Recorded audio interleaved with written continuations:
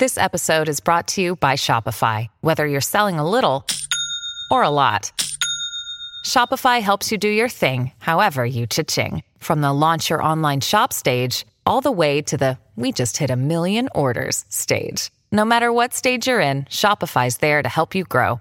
Sign up for a $1 per month trial period at shopify.com/special offer, all lowercase. That's shopify.com/special offer. When you need mealtime inspiration, it's worth shopping Kroger, where you'll find over 30,000 mouth-watering choices that excite your inner foodie. And no matter what tasty choice you make, you'll enjoy our everyday low prices, plus extra ways to save, like digital coupons worth over $600 each week. You can also save up to $1 off per gallon at the pump with fuel points. More savings and more inspiring flavors make shopping Kroger worth it every time. Kroger, fresh for everyone. Fuel restrictions apply.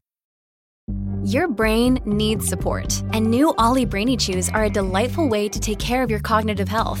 Made with scientifically backed ingredients like Thai ginger, L-theanine, and caffeine, Brainy Chews support healthy brain function and help you find your focus, stay chill, or get energized. Be kind to your mind and get these nootropic chews at ollie.com. That's OLLY.com. These statements have not been evaluated by the Food and Drug Administration. This product is not intended to diagnose, treat, cure, or prevent any disease. Welcome to the New Books Network. Hello, everybody. Welcome to New Books in Psychoanalysis. This is JJ Mull. I will be your host for today, and I'm very pleased to be joined by Camille Robsys, who, just by brief way of introduction, Camille currently teaches at Columbia University. Prior to coming to Columbia, she taught at Cornell for 10 years. She has received fellowships from the Penn Humanities Forum, Princeton Law and Public Affairs, the Society for the Humanities, the National Endowment for the Humanities, the Institute for Advanced Study, and the John Simon Guggenheim Foundation. Her area of scholarly expertise is modern European intellectual history with a focus on 19th and 20th century France. More broadly, her interests have circled around three issues: the historical constructions of norms, the intellectual production of knowledge, and the articulation of universalism and difference in French modern history. She is the author of The Law of Kinship, Anthropology, Psychoanalysis, and the Family in France, published by Cornell University Press, and most recently of Disalienation, Politics, Philosophy, and Radical Psychiatry in Post-War France, which came out from the University of Chicago Press just within the last month or so, just recently came out. And that is the book that we will be discussing today, Disalienation. And I just have to say, it's real pleasure to have you on, Camille, and the book is totally fascinating. So thanks for taking the time. Thank you. Yeah. Thank you, JJ, for inviting me. Of course. So generally on the program, I like to just give folks a kind of opportunity, just in sort of a broad strokes way, to give people a sense of how this book came to be. How did this project come about, personally, intellectually, politically? What are kind of the origin stories of this particular project? Great. So I first heard about institutional psychotherapy, which I think we'll talk about in a little bit more detail. I first heard about it when I was researching my first book that you mentioned, The Law of Kinship. And that book looked at how and why French judges and legislators had turned to anthropology and to psychoanalysis, and especially to these very difficult texts by Claude Lévi-Strauss and Jacques Lacan to reassert the centrality of the heterosexual family in debates that concerned bioethics, same-sex unions, things like surrogacy, reproductive technologies. And in that book, I was interested in the ways in which Lévi-Strauss and Lacan had formulated what I called a social contract, a structuralist social contract, in which sexual difference was key. So as I was working on that book, one of the chapters in that book dealt with the philosophical critiques of the structuralist social contract in the 1970s, and on French feminists like Lucie Irigaray, and also on Gilles Deleuze and Félix Guattari, whose book Anti-Oedipus was, as its title says, very much a critique of the Oedipal structure. So when I was writing the book, I started to read more about Anti-Oedipus, and I came across the name of François Tosquelles, who was, if we could say, one of the kind of founding fathers of institutional psychotherapy, and also Jean Oury, who directed the Clinique Laborde, where Guattari worked for most of his life. So I didn't actually realize this until recently, but in some ways my two books were sort of connected in the sense that the first book was really about, both were about psychoanalysis, but the first book was about the kind of more conservative uses of psychoanalysis, and the second book about its more liberatory potential politically, but in some ways the two sides of the same coin. Maybe just kind of as briefly as possible, as you said, we'll probably get into this a little deeper as we go, but just for listeners, maybe just give a brief distillation of institutional psychiatry, institutional therapy as a movement, and then we'll kind of get into the weeds a little later. Yeah, so that's a kind of hard question because there's not a single definition of institutional psychotherapy. It was not so much of a doctrine or a theory, but really, I think the best way to think of it is as a praxis, as a kind of as an ethics that needed to constantly be rethought and evolve, right? With the kind of clinical practice, it needed to adapt. So we could say in very simple terms that institutional psychotherapy was a psychiatric practice that was born in France during the Second World War. A lot of it was in response to the massive death toll that was occurring in psychiatric institutions during the Second World War. So we've all heard about the Nazi forced euthanasia of those that the Nazi regime deemed incurably sick, right? But in fact, the Vichy regime in France also allowed 40,000 patients to die in psychiatric hospitals. This is what some historians have called a soft extermination. So they weren't actually killed, but they were kind of led to die of cold, starvation, lack of care, etc. And so the war really convinced this first generation of institutional psychotherapists that psychiatry was fundamentally political, that it was affected by politics, but that it needed to speak to politics. But more generally, I think we could also say that institutional psychotherapy, that the idea behind institutional psychotherapy was that we all need institutions in our lives, right? We need them socially, we need them psychically. So there's families, political unions, parties, schools, hospitals also. So those were important. But the problem with institutions is that they always had the potential to become alienating, to produce new forms of alienation. And here alienation is really understood, I think, in its French version, French meaning aliénation, which means both the kind of psychic state of being mad, insane, but also a social condition that makes people feel estranged, trapped, or isolated, right, from others. Mm-hmm. So the challenge of institutional psychotherapy was to kind of rethink institutions with the help of social theory, especially, and psychoanalysis. So a lot of Marx, a lot of Freud. Tosquelles called Marx and Freud the two legs of institutional psychotherapy. So can you rethink institutions so that they wouldn't become authoritarian, hierarchical, oppressive, stagnant, etc.? So I think Jean Oury described it, I forget the exact terms, but as he described institutional psychotherapy as a kind of the work of systematically tracking down concentrationisms, authoritarianisms, right? Psychiatry is a form of systematic critique. So that's, I think, a way, this is a little abstract, but I think we'll get into the details later of how this was worked out on a practical basis. But that's the kind of main idea behind institutional psychotherapy.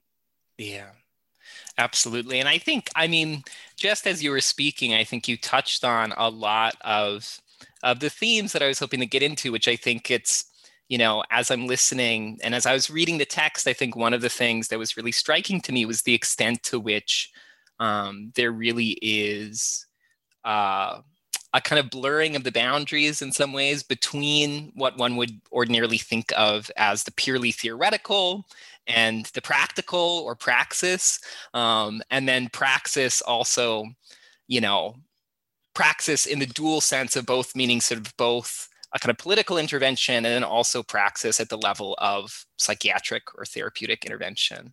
And so I think and this is maybe a bit of an extension of the first question, but I think, in what ways do you think that these thinkers and practitioners rework or reformulate ideas and arguments about the fundamentally political nature of the psyche, and then alternatively, the kind of critical importance of taking into account unconscious processes when thinking about politics? Once it's a little broad, but yeah. No, that's a great question. Yeah. I think to answer it, I'm going to kind of ground it in an example. Because I think it's, again, important to return to the context here of the birth of institutional psychotherapy, and especially the role that fascism played in the emergence of institutional psychotherapy. So just some background. Institutional psychotherapy was born in a small town in central France called Saint-Alban. And it's really the war that brought together the cast of characters who eventually developed this practice, this theory and practice. So I mentioned the figure of François Tosquelles, who was very important for Guattari and for Deleuze, but Tosquelles was originally a Catalan psychiatrist who had been a student in Barcelona during the 1930s, and who was very much involved in a group called the POUM at the time. And this was one of the many kind of anarchist-inspired anti-Stalinist leftist parties that emerged in Spain during the Second Republic. So you could say that for Tosquelles, politics was kind of really in his blood, right? He fought the fascist, the army, the Franco's troops during the Spanish Civil War. And then when the Republicans lost, he fled to France, as many Spanish refugees did. And he was placed in a concentration camp for Spanish refugees. And what's interesting about Tosquelles is that basically, so he fights at the front, and then he's in the camp, and he's trying to figure out how he can be most helpful. And he sets up a psychiatric service to treat the combatants and to help the refugees who had obviously been very much affected psychically from the war. So for him, I think this kind of his life was the best evidence that politics and psychiatry were intimately linked, right? Not only was the war producing these kind of specific psychic symptoms, and there's all these psychic symptoms that come up that are basically that emerged during the war, but more generally, you could say fascism, authoritarianism, collaboration, all of those political regimes require a particular state of mind, right? You can't look back at the kind of huge fascist rallies in Germany or in Italy or in Spain, for that matter, without thinking about the centrality of libidinal processes when you see the kind of screaming crowds, right? The role of fantasy, the role of identification with a leader, the role of desire. So this was kind of very present for all of them, all of the first generation, but for Tosquelles too. And so when Tosquelles gets to France, he arrives, I think it's in 39 or something like that, but and he basically encounters another form of occupation, if you'd like, which is that or another form of concentrationism, which is the German occupation of France and the Vichy regime. So Saint-Alban is basically under the Vichy supervision, which is also fascistic. And the first goal of the hospital is really to survive the war, to feed its patients so they don't die like all the other patients in hospitals. So, and the other doctors that are present at Saint-Alban are also deeply politicized. Most of them come from kind of communist, anarchist backgrounds. We can mention here, for example, Lucien Bonafé, who was a psychiatrist who had worked in Toulouse for a long time. He was in the resistance, and he fought in the resistance and brought many fellow resistors to the hospital, including, for example, interestingly, Georges Canguilhem, the historian of science, who he knows from the resistance, and he brings him to the hospital to Saint-Alban. So I think the context here really convinced these early practitioners of institutional psychotherapy that the psyche and the political were inseparable. And just one other note about this too, I think a lot of them also got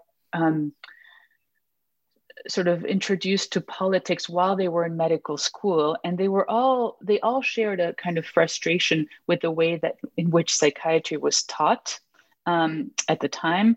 It's the kind of, it was still very much focused on kind of brain localization and very objectifying and biologizing, detached from politics. So for all of these doctors, the brain could explain a certain number of things, but it couldn't explain everything, right? You needed to also take into account the social, the historical, the familial, the political, and all of those aspects you could get through psychoanalysis or philosophy or social theory, but not a purely kind of scientific approach. Science needed to be complemented with social sciences or human sciences. So I think that's kind of how they thought about the relationship between psychiatry and politics at the beginning. Mm-hmm. Again, as you were speaking, I mean, I think some of the themes that were really sort of arising for me were a lot of the things that were really present for me while reading the text, which I think, you talk about Toscayi's kind of political formation in Spain during the Civil War, the importance of Catalan anarchism and independence. And I think part of what comes to mind, and you sort of touched on this, but I think I wanted to spend a little bit of time on the centrality of these themes around enclosure, confinement, occupation, and how central these ideas are to the politics of institutional psychiatry. I mean, I think there's just a lot of, in the text, you kind of gesture often to this kind of spatial logic, oftentimes the spatial logic of repressive political formations like the settlement, the colony, the asylum, the prison, and then the hospital, as you were just saying, as both a site of confinement and then potentially for some a site of some kind of liberatory politics. And so I guess I just want to spend a little bit of time thinking about both the kind of psychological and political effects of these types of enclosure, and then what these thinkers and practitioners, how they intervened in a way. Mm-hmm. Yeah. So the first iteration of this project was actually for a conference that Ann Stoler and Federico Finkelstein organized at the New School on colonies, camps, and I forget what else, but it was all about kind of this question of enclosure, right? And so it was really there at the genesis of the project, I would say, the thinking about the space, right, the architecture of the space, and how a particular architecture can have a particular psychic effect. So then so basically, like, so that's just a very central theme, I think, in the book. You're right to point it out. In many interviews, Toscayi just talked about the deplorable conditions of the camp, especially the refugee camp that he was placed in, right? So when he got to France, the prisoners were sleeping in haystacks, they didn't have heat, but also they were surrounded by barbed wire, by surveillance posts. So all of this kind of infrastructure that was really carceral, right? That reminded him of a prison, and that produced a particular set of effects, like something like barbed wire effects. There was also a new illness at the time called arenitis, like from arena in Spanish, sand, because the sand from the sea was blowing into the prisoners' eyes, and it was kind of maddening, right? So there's a kind of effects of the geography, right, that are happening. And so all of them are very interested, are very much thinking about the physical space. Obviously, Fanon, we'll get to him in a little bit, I think, but he's also someone who obviously thinks a lot about the effects of colonialism, of that kind of enclosure, right, of the mind. But I think it's important to also remember that before the war, when you got to Saint-Alban, I think it's just important to know what psychiatric hospitals looked like at the time. They had patients were sort of stacked in overcrowded cells. They were like locked up, and often you could see them kind of tied to trees in the garden. It was just really dehumanizing is the word that comes up often also at the time. And one of the first things that they do at Saint Alban is to tear down the walls of the hospital and to break the walls that separate each cell, so that basically patients could walk around everywhere. They could walk around to the village, right? The village was literally integrated into the community to get rid of this kind of carceral environment. And basically everything in the hospital was organized to promote a communal life, to kind of promote what a common, to foster a new common that could heal. A healing collective is the word they use, that would repair, restore social, but also psychic links. So, just to give you one example, it's the kind of, you would all eat together at one big table, right? It wasn't like a table for the doctors, a table for the patients. Everybody was together. Same thing with the ergotherapy stations. Like, all of the activities of the hospital were designed to be collective. So it's really in opposition to the enclosure that the collective is imagined. Yeah. So it might also be helpful at this point to just kind of contextualize or spend a little bit of time just kind of painting a portrait of what on the ground institutional life at both Saint Alban and Le Bourg look like, and maybe just give a little bit of context to what those institutions look like in practice. Yeah. So I think that's really important. So La Barthe and Saint Alban were first and foremost psychiatric institutions, right? So Saint Alban was a public hospital and La Barthe was a private clinic, but both were geared primarily towards psychotic patients. So what we would call today schizophrenia, paranoia, certain forms of autism also. And one of the main difficulties of working with psychotic patients that psychiatry faced at this time was that the patients were disconnected from the social world, and this could be a kind of a source of great suffering. So this is where the work of Jacques Lacan was especially helpful to institutional psychotherapy, especially to someone like Jean Oury, who really spent perhaps most time thinking about the theoretical and practical ramifications of Lacanian psychoanalysis for psychosis. So just a little parenthesis here. It's also helpful to remember that when Freud invents psychoanalysis and basically comes up with the notion of the unconscious at the end of the 19th century, he anchors it in what he calls the talking cure, right? So transference, what he calls transference. So when you talk to your analyst, you develop an effective unconscious bond with him or her, and it's that bond that could then serve as a conduit to study the structure of other intersubjective relations, so with your family or your coworkers or your friends or whatever. And one of the issues that Freud encountered when he was dealing with psychosis is that the talking cure didn't work in the same way that it did for his neurotic patients, because psychotics just have a different relationship to language. As Lacan will later put it, Lacan calls psychosis a kind of, or he says it results from a hole or a lesion in the symbolic order, so that psychotics not only have a hard time functioning in the social world, but they're unable to signify linguistically, right, to be understood. And this is very clear, for example, when Freud writes about the Schreber case, right? In the case of Schreber, who has these crazy delusions, Schreber really thinks he is talking to God, right? It's not just a metaphor, like it's actually, so signifiers in psychosis are kind of free floating. They're not attached to particular reference.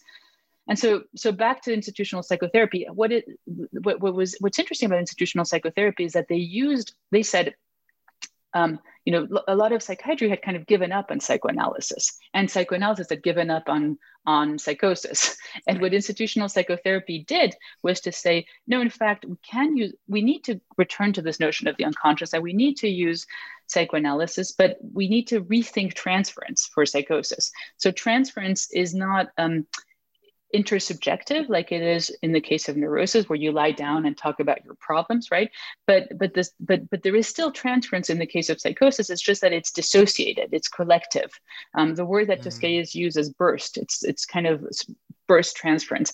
So the trick, if you'd like, of institutional psychotherapy was to organize a sort of controlled implementation of the multiple transferential relations that characterize the schizophrenic existence.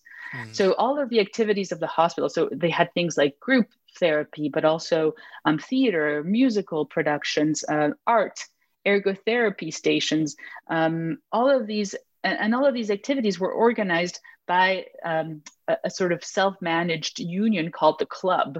And so this was really the kind of crux of the praxis, if you'd like, of institutional psychotherapy. All of these were supposed to give form to the collectivity, to kind of institute this new common, right? A new common that would be a healing collective. So this is where the hospital becomes a healing collective. And all of these activities exist to kind of as vectors for what they call transferential constellations, right? And to prevent them from, so that's why I was saying at the beginning that institutions were absolutely central, right? All of these are institutions, but the point is to not let them become oppressive, become authoritarian. And so you build in mechanisms in it that will constantly kind of shake them up. I mean, just to give one last example, my favorite one is probably the grid at Laborde. It's called, that was something that Guattari wrote a lot about. It's called La Grille in French. And this was a double entry chart with a kind of timetable and the names of everybody. So the staff, but also the doctors, the patients, and the work that was assigned to him or her each day. And the idea was to constantly rotate it so that you wouldn't get too comfortable in your own ego, right? So you wouldn't get too comfortable being the person who does the dishes or the person who makes the beds or whatever, the person who gives the medicine. And this would, the way Guattari talked about it, it was like, he said it was an instrument of disorganization, right? That it would prevent the passivity of bureaucratic routines. So you were constantly being shaken up. So it was, so in some ways, this is what's interesting, is that it was originally a theory about psychosis, right? But in some ways you could use that model to think about subjectivity more generally, and to think about, of things like, again, institutions more largely, and how to make them spaces of healing as opposed to spaces of oppression.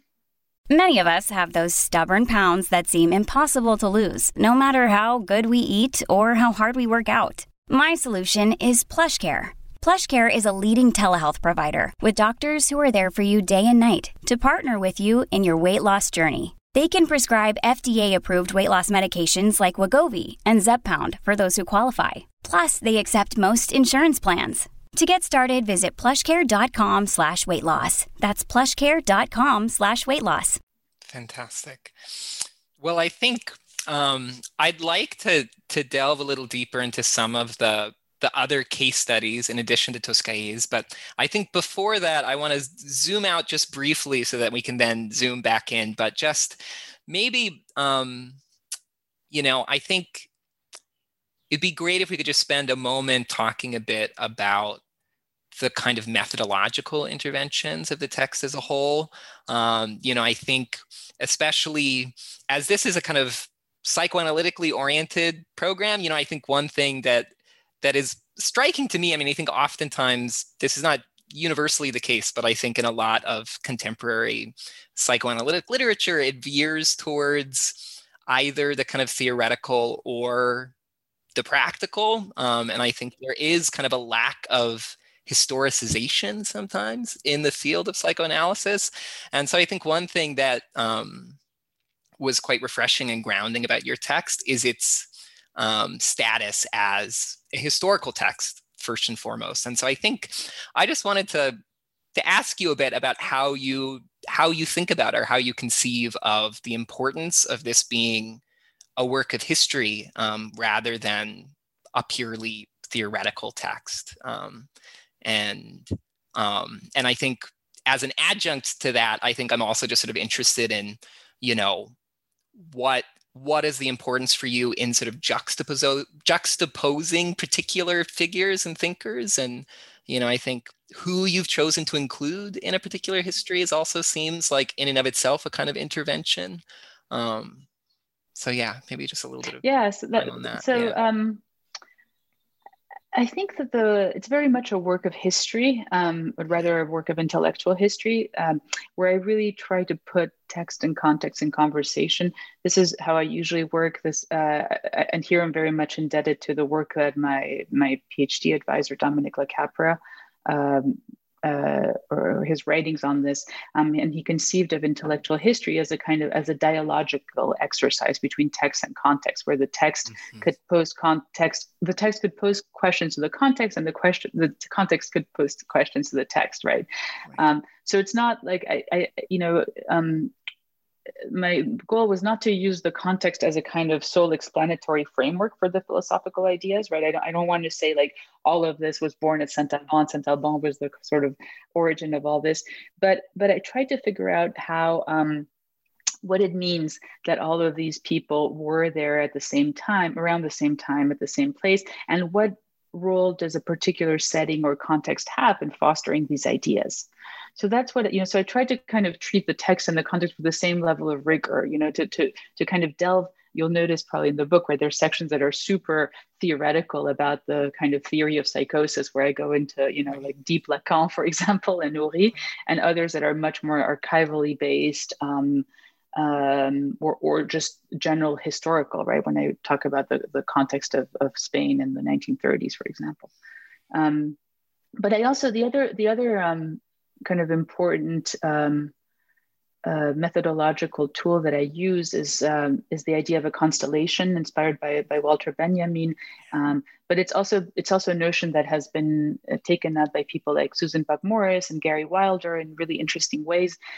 So what's cool about the constellation is that it allows you to kind of make up a spatial arrangement without an origin or an endpoint. But it's more how it allows you to see certain links and connections, or to bring them to light or to obscure them, basically, depending on the viewer's perspective. So you can kind of zoom in and zoom out with the constellation, and it avoids the problem of causality, right? I didn't want to say this person was indebted to this. I mean, they are indebted, but I didn't want to say this person owes this idea to this idea, because it was more like trying to think of ideas as flowing. So, for example, what did this mean in practical terms? I think what's interesting to me about the idea of the constellation is that, again, it allows you to read figures somewhat differently from how they've been interpreted generally in intellectual history. So, for example, the fact when you kind of highlight the importance of Tosquelles, who was very much a Catalan, as we talked about, like a Spanish, or Catalan, I wouldn't even say Spanish because he was such a Catalan nationalist. When you see his importance for someone like Fanon or Uri or Guattari, some of the big names of what's known as French theory, well, then you realize that perhaps, French theory goes through all these detours that are not through France, right? Or another example is, for example, the case of Lacan. So I was really interested in how the ideas of Lacan were so important for institutional psychotherapy. And the story we usually get, this is in the kind of classic Lacan biographies of someone like Elisabeth Roudinesco, was always that Lacan's thought was popularized through the surrealists in the Kojève seminar on Hegel, right? And that's I think that's true. But this is a slightly different story of Lacan, because I was interested in the fact that all these doctors were reading him, citing him in medical journals, and literally like photocopying his thesis and passing it around. So that was the cool archival stuff I found, like that you see the books of Lacan that only are published in the 1980s that are already circulating in photocopies, sold to the patients and kind of and diffused like that. So that's a kind of other story. So I think it depends. It's always about the kinds of points of focus. I think we'll talk about Fanon later, but Fanon is another great example. We all know again that Fanon was a psychiatrist in addition to being a political activist or a philosopher. But I think it's always kind of mentioned as a kind of parenthesis, like, oh yes, and he was also a psychiatrist. When you foreground the role that institutional psychotherapy played in his life and in his theoretical awakening, it's really hard to read a text like Wretched of the Earth without thinking about psychiatry. And this is, when you kind of pause on this, he was seeing patients throughout his life, right? So he was kind of seeing patients from 7 to 9 a.m. and then writing his political text from 7 to 9 a.m. and then seeing patients all day long. So the texts, the political text and the medical work were really kind of intertwined, like not only theoretically, but very practically speaking, right? And so, and his name is one of the names that often gets erased in the genealogy of intellectual history, of institutional psychotherapy. People often don't mention him as the immediate representative of that radical psychiatric tradition. And that's also very interesting, that eclipse, right? So these are all kinds of questions of focus that I wanted to think about in this project. Absolutely. Well, I think this is as good a time as any, actually, to sort of delve a little deeper into the Fanon. And, as you were speaking, thinking of this, this sort of constellation of thinkers. And I think at different points in the text, you also refer to a particular kind of deterritorialization of theory, which I think sort of Fanon in some ways exemplifies as the one kind of case study in your text that is, I think you point out, sort of worked, at different points in his life, predominantly, outside of France, off the continent of Europe. And so, but maybe we could spend a little bit of time on Fanon and just thinking about what is gained from including Fanon within this particular constellation, and maybe the kind of importance, kind of both theoretically, politically, intellectually, of situating Fanon in this particular constellation. Yeah. So I had, I had read and even taught Fanon for years, but I really didn't quite grasp the importance of his psychiatric work until I wrote this book, basically. And part of it is because a lot of his psychiatric works were not published at the time until recently. So when I started to work on this project, and it was I was more interested in seeing whether Fanon had anything to say about institutional psychotherapy in the context of Saint-Alban. So I went to the Fanon archives, which are at this place in France called Limec, which is just a fantastic, really a fantastic place. It's an old abbey in Normandy, and just the best place in the world to work. And so they had the Fanon medical texts there and psychiatric texts, and I started to look at them, and they were really fascinating. Now they've all been translated into a great anthology that was edited by Robert Young and Jean Calfa. So it's the anthology has actually really, I think, given a kind of new burst to Fanon studies, which has been just tremendous in the last couple of years, and a lot of people, I think several scholars have been trying to really understand the connection between Fanon's medical practice and his political analysis. So I think my own reading of Fanon is very much in dialogue with these other works. But so more specifically, what Fanon is a medical resident at Saint-Alban. He gets there right after medical. He's there for 15 months, around 1952, 1953, right after finishing medical school in Lyon. He's one of the people who is, again, really frustrated from the kind of narrowness of the discipline of psychiatry and psychiatric training and medical school. So for him, institutional psychotherapy really represents a kind of fresh road, right? A new approach. He encounters Tosquelles, and he participates in all the activities of the hospital, and he's very excited about this. I mean, at this point he's written already Black Skin, White Masks, and a couple of essays, including the North African Syndrome. So he's been thinking already about the relationship between the social and the psychic. But I think institutional psychotherapy really confirms this on a practical level. It it confirms what he's kind of figured out philosophically and politically. Now it's grounded in the practice for him. So after he leaves Saint-Alban, Fanon takes up a job a position at Blida in Algeria, and he tries to basically implement some of the techniques that he's learned at Saint-Alban, which we can return to, but there's, kind of a whole set of techniques. So he tries to implement them, and he's in charge of a ward of European women and a ward of Muslim men. And what's really interesting is that these experiments work really well with the European women and don't work at all with the Muslim men. And he writes this fascinating piece that again is published in the Young and Khalfa anthology, which is the piece that is kind of at the crux of the argument that I make in the book about Fanon. Is that so? Fanon writes this piece with his intern Jacques Azoulay, where they try to come to terms with the failure of the techniques for the Muslim men. And they realized that in some ways they were applying a kind of imperialist, what he calls assimilated psychiatry, that he was just, plopping there instead of adapting it to the social context of North Africa. So little by little, they start to basically learn more about the context and change the activities. So they invite like a local storyteller, they change the movie selection, they celebrate Muslim holidays, they build what they call a café mort, which is like a kind of space where the men can go and play cards or play dominoes.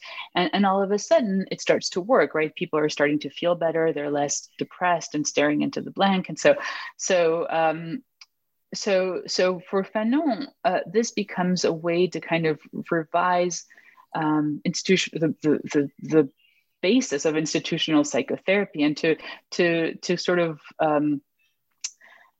to, as you say, to deterritorialize it, right? To kind of take it one step further.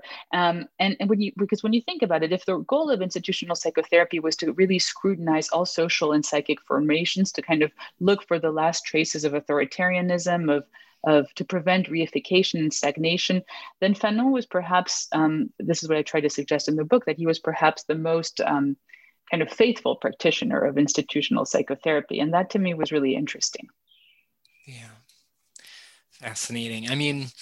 Somewhat, it seems like in some ways a good segue after talking about the Fanon to sort of take up another case study in the book, which, I think like Fanon, is infamous in particular respects, but who you really sort of recontextualize. So I think, the sort of last final case study of the book is Foucault.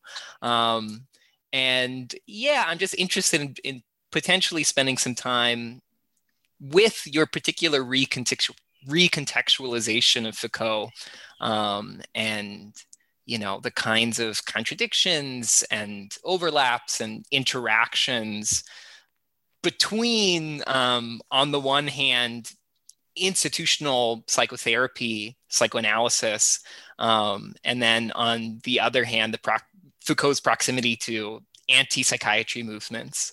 So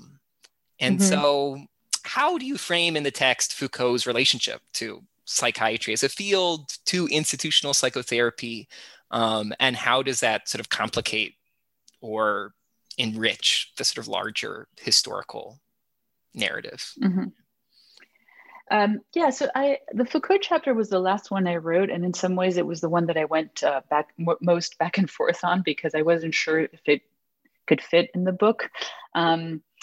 Because Foucault, unlike the other figures that I write about, was neither a psychiatrist nor a psychoanalyst, and if anything, he's much more well known for his critical stance towards these two disciplines that he considered emblematic of the kind of power knowledge nexus that he criticized throughout his life. All of these thinkers were interested in the potential of institutions, and Foucault was much more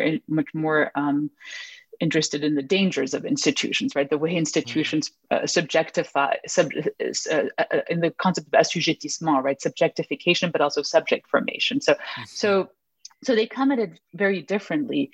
But I decided to ultimately write about him because Foucault mentions institutional psychotherapy at several instances in his career, in his very early work, but also in the 1970s in his 74 Collège de France lectures on psychiatric power. There was a footnote there where he talked about Saint-Alban, and I always that footnote was always always struck me as interesting. And so I started to dig deeper into Foucault's psychiatric writings, and this is where I was very surprised by what I found, because Foucault is another of those figures that I had been reading and teaching for years, but I didn't realize how important psychiatry and psychology was in his very early days prior to the History of Madness. I think we often sort of know the Foucault post-History of Madness, but the early Foucault, and again, there's very interesting work coming out right now on this question. Stuart Eldon just published a book on the early Foucault, but there's also like a great work in France about the early, more phenomenological Foucault. But he engages psychiatry very directly when he's writing. He writes a preface to Binswanger's Psychiatry. Then his first book is Maladie mentale et personnalité, which has not been translated into English. It's from 1954, and Foucault sort of never wanted that book republished. But he talks about institutional psychotherapy and a lot about alienation in that book.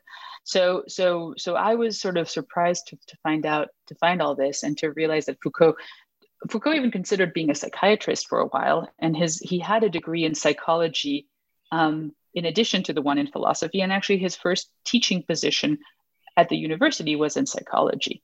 So I think all of this gave me a really different perspective on Foucault. And so what I do in the book is that I trace the evolution of Foucault's relationship to psychiatry, but also the way that psychiatrists took up his work, also in different times, French psychiatrists, including the institutional psychotherapists. So History of Madness came out in 1961, and it was hugely influential for institutional psychotherapy because, as we talked about already, one of the things that institutional psychotherapy wanted to highlight was the political nature of psychiatry, which is, of course, what Foucault does in his book. So Houry always says that the first thing he did, that anybody who arrived at Laborde was immediately given kind of History of Madness to read. So it was very, very important to them. But then what's interesting is that there's a kind of second life of History of Madness after 1968. And this is due to the kind of spread of British and Italian and American too anti-psychiatry in France.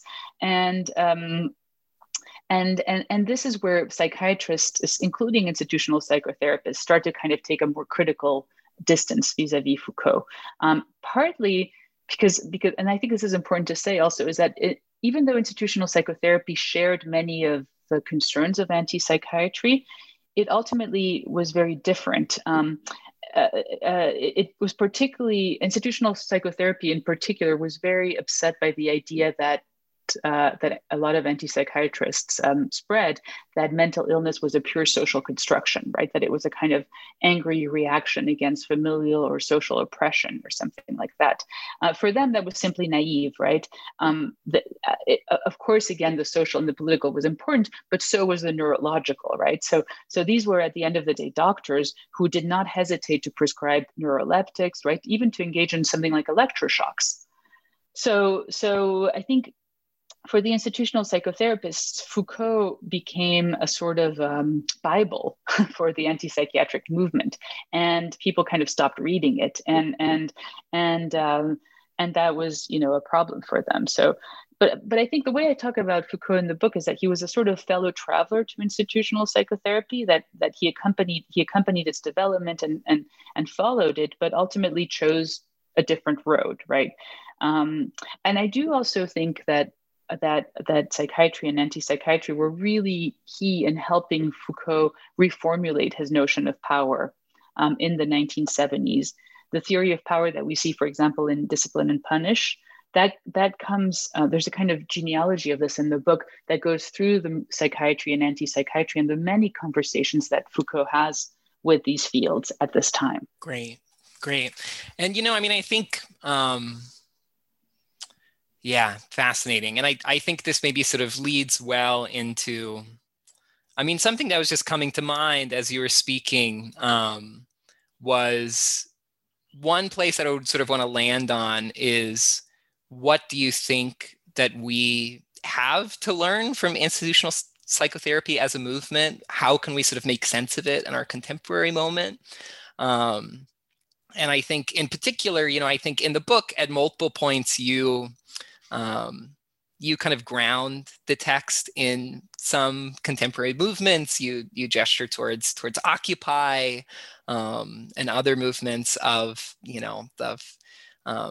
the last 10 to 20 years. And so I think, I would love to just spend maybe the last 10 minutes or so here on just talking about kind of how we can use this historical material to make sense of a contemporary moment. And, I think even just within the last few weeks and the last month, our particular historical juncture, both nationally and then internationally, I think ideas that stem from institutional psychotherapy, all these things around,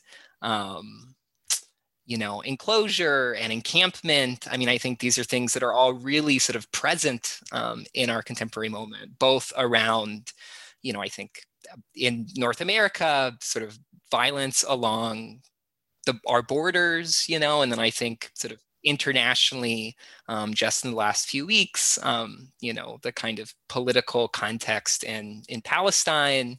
So I would just be interested to hear kind of what you think about what these thinkers and these texts have to tell us, if anything, about our political moment. Yeah. Yeah, so this is something I really thought about a lot when I was writing this book. I began it in 2013, so sort of in the aftermath of the anti-austerity movements that were emerging in the world. So you mentioned Occupy, but also Los Indignados, Tahrir Square, Nuit Debout, etc. And at the time, so obviously all of these movements made me think about the importance of occupation. And it was a double occupation, right? It was the kind of the psychic occupation of neoliberalism, but also the actual occupation of physical space, of the square, right? The public square. So all of these movements, I think, were renewing the conversation around the common, right? And there was the book by Dardot and Laval called Commun, which came out around that time, which was very kind of interesting to me also. To think about how these movements refused the kind of the economic privatization, but also opened up new democratic imaginaries that would be premised on self-management, non-hierarchical practices. I remember, for example, Nuit Debout was really obsessed over how to speak, who could speak, right? Like who, without hogging the kind of the microphone. So thinking about all of these. How could you have a movement, a non-authoritarian, self-managed movement, that could eventually die, but that was okay. That was the whole thing, is that it didn't need to be in the long, a kind of eternal movement. It was all about renewing the political framework again and again, right? So it's in this context I thought institutional psychotherapy could have something interesting to add to this conversation, especially because in foregrounding the role of the unconscious. So the role of the unconscious in all group formations, but also the collective dimensions of individual development, right? Like the unconscious is always shaped by the collectivity, according to institutional psychotherapy, and the collectivity always has an unconscious. So the unconscious for institutional psychotherapy was not just something that kind of add on or a supplement to the social theory, but rather the basis of the transferential process, right? It was through the unconscious that you could that individuals and collectives could explore fantasies, conflicts, desires. So you would never have a kind of common that was defined in advance. It was always produced in the moment, but it also was never a kind of endpoint. That it was always a work in progress.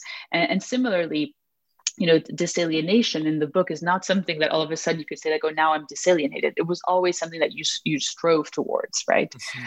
So this was, I thought this was a kind of interesting connection. And then of course I wrote much of the book during the Trump years. And again, I thought institutional psychotherapy could have something useful to say, because in terms of the election of all these authoritarian leaders in so many places of the world, and once again, thinking about what it had said in the post-war moment about fascism, desire, identification, libidinal politics, the things we've talked about, right? But also what Foucault described in his preface to Anti-Oedipus as the fascism in our heads, right? Why is it that so not just he said it's not just the fascism of Hitler and Mussolini, but it's the fascism that makes us desire authoritarianism, desire redemptive violence, domination, the return to a mythic past. All of these things are really central in Trumpism, right? Central to Trumpism, and I think that in many ways we saw this right at the time of the Trump election, that neither liberalism nor socialism could really account for what had happened, right? So for liberalism, it was a kind of failure of rationality, right? How could people vote for him? And on this, from the kind of more Marxist-y side, it was always seen as a displacement of of a kind of more real economic structure.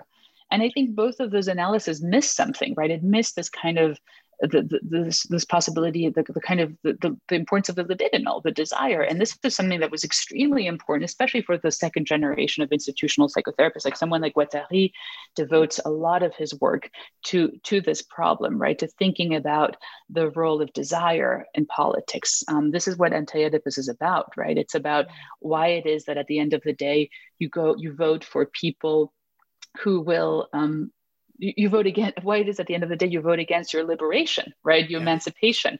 And for them, the context was May 68, right? So why in May 68 do you kind of settle for these instead of taking the revolution to its ultimate goal, to its kind of so that's something that I thought was interesting, and so hopefully.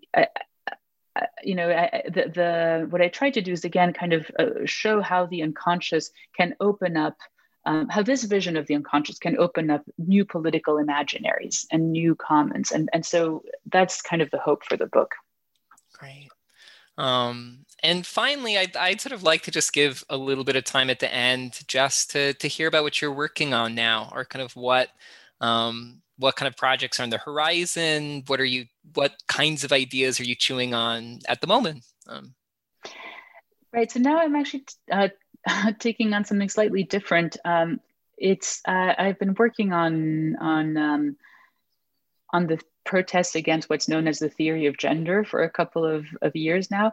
But it's basically it started. I mean, what I started out examining was the French context, where in relation to the law in 2013 that opened up marriage to same-sex couples, the conversation started to shift towards this so-called theory of gender, and the idea was that the gay marriage activists were inspired by a theory of gender, which they never quite defined, but it ranged from Monique Wittig to Judith Butler to Simone de Beauvoir.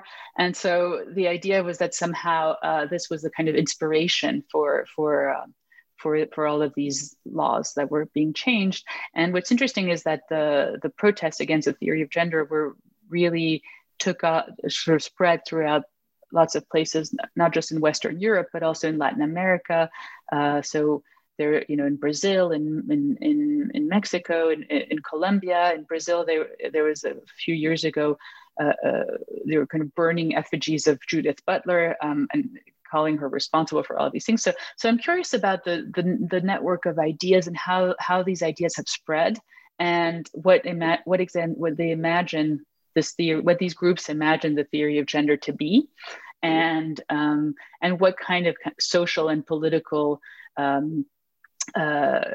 sort of issues are subsumed under that category, and how it's linked to questions of sovereignty, again, of children, of citizenship, of population, right? Who are going to be the citizens of this world, I think is part of the question that's being asked here. If the children, because the children seem to be the focus of this, right? So somehow if children are exposed to this theory of gender, they themselves might be non-normative citizens, or whatever it is imagined to be, and that will have a kind of domino effect.